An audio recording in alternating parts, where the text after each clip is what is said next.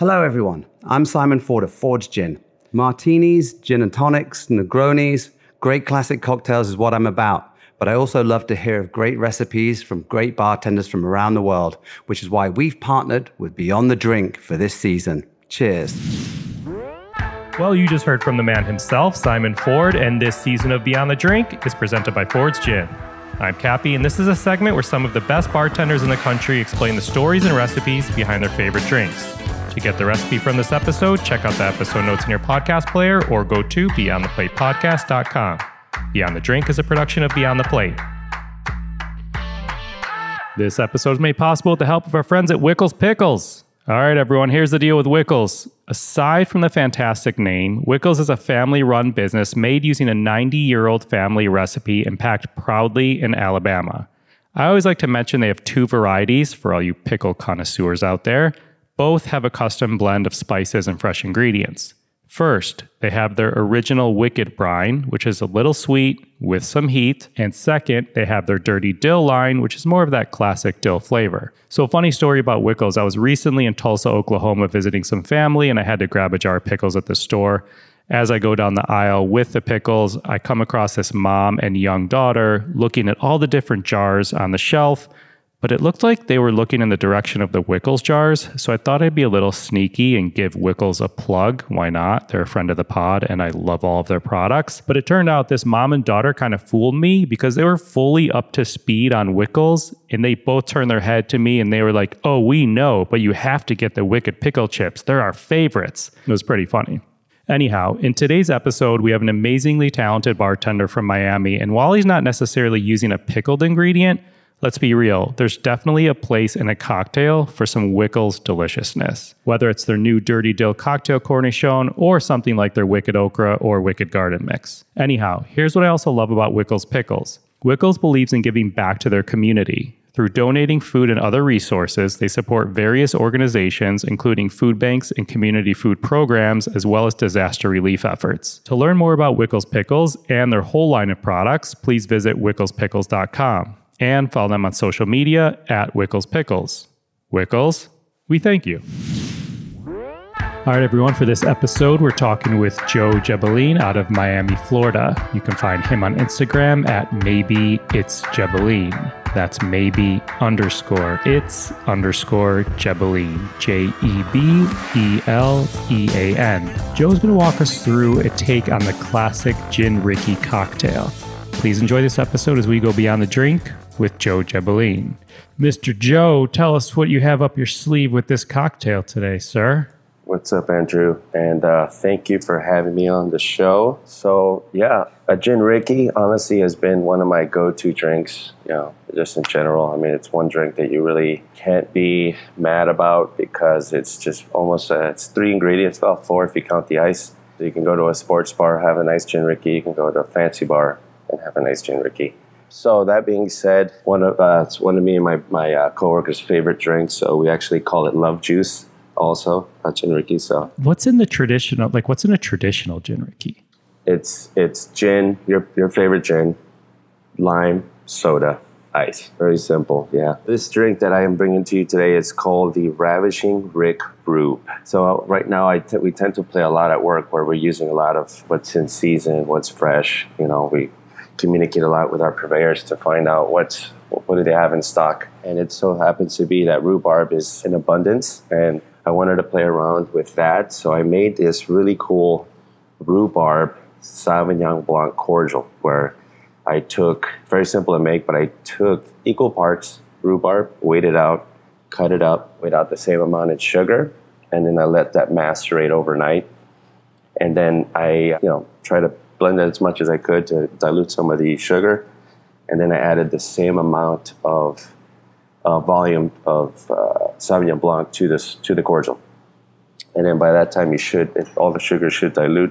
And it really made this really cool, complex cordial where you get the wine, but you get that sweet tart aspect from the rhubarb. And so I just went ahead and got a little lime juice, Italicus bergamot liqueur, some orange bitters, and some Topo Chico. Awesome. Sounds good. Wait, before you get going, I'm curious, like what is a explain for someone who isn't in like the bartending world, what is a cordial? How would you explain what a cordial is? I mean, a cordial is kind of a general term for basically either basically a syrup or a syrup with some sort of alcohol component. In this case, I added the Sauvignon Blanc to kind of give it a little bit more depth, but also a little bit more of that booze factor. But yeah, it could essentially be a syrup, or it could be a syrup with some sort of fortified by some sort of liqueur or alcohol. Got it. And if you think you're going to get away with telling us the name of this drink, Ravishing Rick Rube, without explaining how this name came about,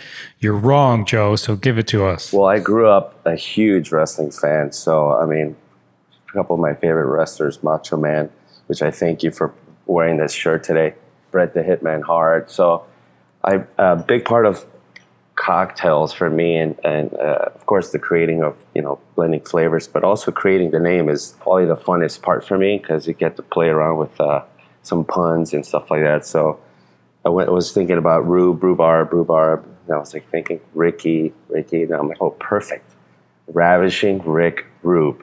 And it just all came together one drunken night after having these cocktails. So awesome. So cruise us through the some of the details here. You said we have the gin, we have the rhubarb, Sauvignon Blanc cordial, lime juice, and I'm super curious about the Italicus bergamot liqueur, orange bitters, soda water. Right. So once I created this syrup, and this syrup was honestly kind of the start to figuring out how am I going to turn this into a cocktail, and just that sweet tart component was just triggering gin. And like I said, I really love gin Ricky. So I started playing around with a variation of the gin Ricky. And in this case, in this cocktail, I went with Fords Gin, which is, to me, one of the most versatile gins you can play with as a bartender. It's actually very well balanced in its botanicals. So if you wanted to do a cocktail with, maybe more of an orange flavor or lemon or coriander, there's just so many ways to play around with that gin that it can actually pair well with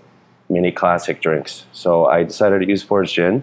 So you got about 1.25 ounces of Fords Gin, 3/4 ounce of rhubarb Sauvignon Blanc cordial. You have a 1/2 ounce of lime juice, 1/4 ounce of this Italicus bergamot liqueur, which is an Italian aperitivo, which has got really nice citrusy notes, which is why I wanted to use it to bring out more of that lime factor for a gin Ricky. But it also has a lot of cool florality, which has some rose petals, some lavender, to kind of give it more complexity. And of course, some more orange bitters to kind of really dig in that citrus factor.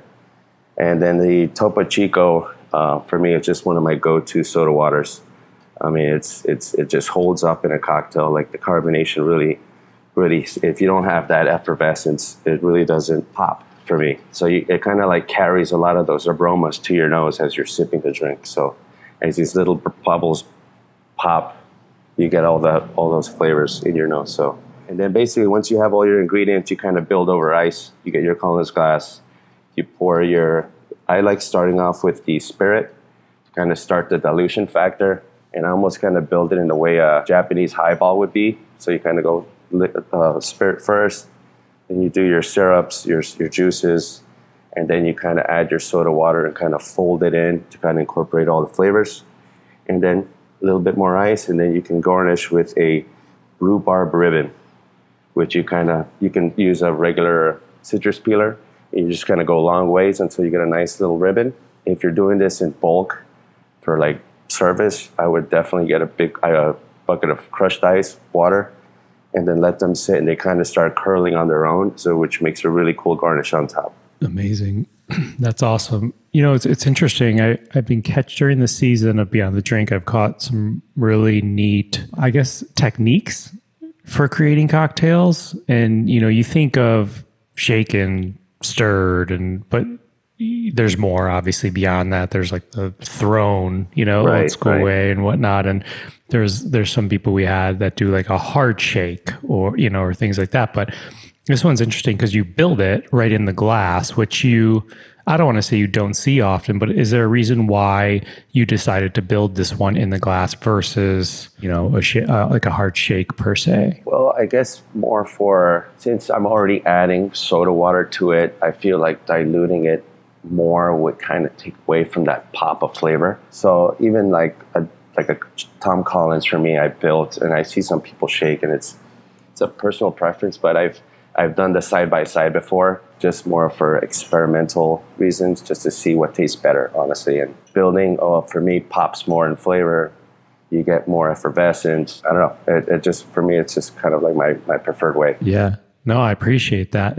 I got to call out because you've kind of alluded to 2 cocktails, and we've had past guests on the season. One, we had Megan Dorman from New York City, who you mentioned Tom Collins. She did a play on Tom Collins. She called it a Pearl Collins, which was pretty cool. She did a jasmine syrup she used in there. And then we also had Masa Urushido from New York City, who he was talking about he did a martini, but he had mentioned a highball quite a few times throughout his episode. So I love when, there's a lot of crossover with these drinks or techniques and things like that. It's super cool to see. That's awesome, man. It sounds really good. I'm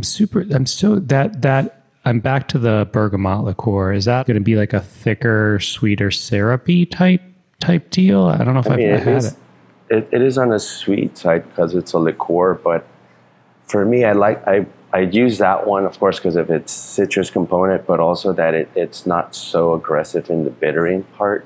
I mean, there is some bitterness to it, but it's not like a Campari or an Aperol, which are still kind of orange kind of flavor profile to it, but with more bitterness. So this one I wanted to stay a little bit more floral, sweet and tart and refreshing.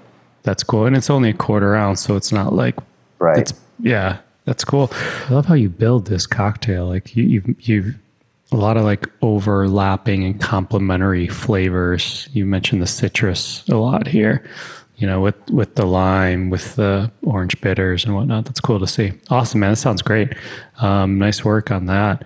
Let's cross over quick here into social impact and giving back. As I say on all of these episodes for our companion podcast, Beyond the Plate, chefs and restaurateurs, they all give back in different ways. They're extremely giving in general. Some of them have a certain cause that's close to their heart. Some of them have an establishment that works with an organization. They support some with money, some with time, some with their voice. And those are 3 great ways to support a cause. But we want to give you a moment to shed some light on a charitable organization or cause that you'd like to raise awareness for. Is there an organization that... Well, there's one that we actually currently started working with, which is called Project Leftover. And it's a really cool program that they created where they're connecting the mom-pop, more smaller businesses to more local organizations where they're involved in like feeding the homeless. And there's no link, there hasn't been a link between mom-pop and to, these local establishments, besides those bigger scales where it's just more of a across the nation helping. So anyways, this is called Project Leftover, and it basically, there's any dishes or food that the kitchen doesn't use for whatever reason, and it's still good and it has a shelf life that we can donate it. We'll call them, they'll come pick it up, and they literally create meals for the homeless with, as they connect with other restaurants that are donating, and they'll create a meal. It's pretty amazing. That's awesome. It's a Miami organization. It's in a few spots now. I think I don't want to say exactly where because I'm not sure, but Miami is one of their newest projects. And then we're also doing a cocktail on our menu where they'll donate $1 for every cocktail sold, and that'll also go to supporting the same cause. That's awesome. And I love how you mention the local aspect, which is very important because there's plenty of great national organizations that do great work, but sometimes it's really neat to find an organization within your community that does great work because you kind of just see it work in your community and on a different level. So, right. And if you think of loss in general, like there's just so much food waste, like across the board. And a lot of places would like to help, but never really thought of how can I get involved. And this project is really cool because they've been really door to door, kind of like hitting up restaurants, just trying to find people that are willing to participate. And the second they've asked us about participating, it was a no brainer. It was a yes, we'd love to join it. it's cool. So far, it's been great. That's awesome. So curious, I know you've put in time tending bar at P.F. Chang's, which I love to see because we talk with so many chefs on Beyond the Plate who got their start in, a chain restaurant or a fast food restaurant. And I'm always so curious what they learned there. So I guess for you spent 9.5 years at P.F. Chang's. Did you learn anything there that you still use to this day? Honestly, yes, I did. And it's probably the most important thing I use is the fact that I pay attention to everything. Like the GM at that time was almost like a detective. Like he can see things before they happen, almost like a spider sense. And it really instilled in me to pay attention not only to the bar top, to the people walking in through the door, to the people looking for where the bathroom is. Like being aware of everything plus. And, it's going above and beyond and understanding the functionality of your restaurant and how to multitask. Like multitasking is basically what a bartender is great at. I mean, it's what we do. We're talking to guests, we're stirring the drink while we're talking, we're taking orders, we're pointing at people in the back, standing behind like two deep, saying, hey, I'll be right with you in the middle of taking an order, and make sure everyone knows that they've been seen. And giving them that importance of I'll be right with you, is very important. So that's just one thing that it really instilled in me is having that spider sense of anticipating someone's needs. I think it's something that I was taught from my many years at P.F. Chang's. Awesome. Let's do a quick little speed round here and close it out. Okay. Name the cocktail that inspired you to get behind the bar. Honestly, I think it has to be the martini, mostly because how simple it is and how anal someone can be. They're so specific. And when I was young, I was just so clueless as to why. Like it baffled me. Like, is there like a secret society where people are talking in code or something? But it really intrigued me to know that something so simple could be made wrong for someone else. So everyone has these certain preferences, and I don't know, it intrigued me. Yeah, good point. Good points. Last cocktail you made at home? It was the mezcal, actually Ilegal mezcal and LaCroix, tangerine flavored, if I'm saying that right, LaCroix. Yeah. That sounds good. What pisses you off behind the bar? I think it has to be people, behind the bar, it'd probably be people, coworkers that are not doing anything. Behind the bar, there's a million things to do at all times, and I guess it's just the way I've been brought up in my P.F. Chang days where my GM, for instance, would tell me, wipe the bar top, and I would tell him, I already did, and he said, do it again. I'm like, okay, makes sense. There's always something to do, and making sure you're looking busy is one thing I also learned, just to keep the eyes off you, stay busy. If there's time for leaning, there's time for cleaning. Absolutely, that's 100%. What makes you happy behind the bar? Honestly, my coworkers and friendly faces, my regulars. Like, it really makes the job that much more fun and enjoyable to hang out with your work fam. It's fun. Like, I really enjoy the people I work with and everyone that comes to visit. Last question. One cocktail every home bartender should have in their repertoire. I want to say a Gin Ricky. That's a good one. Gin Ricky. Make sure you have limes and soda. You add sugar to yours or no? Normally, no, just lime, soda. But in this case, for the Ravishing Rick Rube, to add a flavoring component, I needed to add some sort of sugar. But no, normally just soda and lime, gin. Joe, thanks, man. It was really a pleasure to speak with you. Same here, man. Yeah, this drink sounds fantastic, and loved hearing about the work you all are doing to give back to the community. Loved hearing about, the lessons, learned and taken with you, as a hospitality guy myself. I love hearing that stuff. So thank you. Fun. We appreciate it, man. Thank you. Enjoy the rest of your day. Awesome, man. Thank you so much, Andrew. To get the recipe from this episode, check out the episode notes in your podcast player or go to beyondtheplatepodcast.com. This episode was produced by myself along with Ian Cohen, Joel Yetton, and Sean Petrosian. Find me and keep up to date with this podcast across all social media platforms at On Cappy's Plate or go to beyondtheplatepodcast.com. Beyond the Plate is on all the socials at BT Plate Podcast. Please rate, review, and subscribe to this podcast on your listening site of choice. Thank you for listening to Beyond the Drink, a production of Beyond the Plate. I'm Cappy.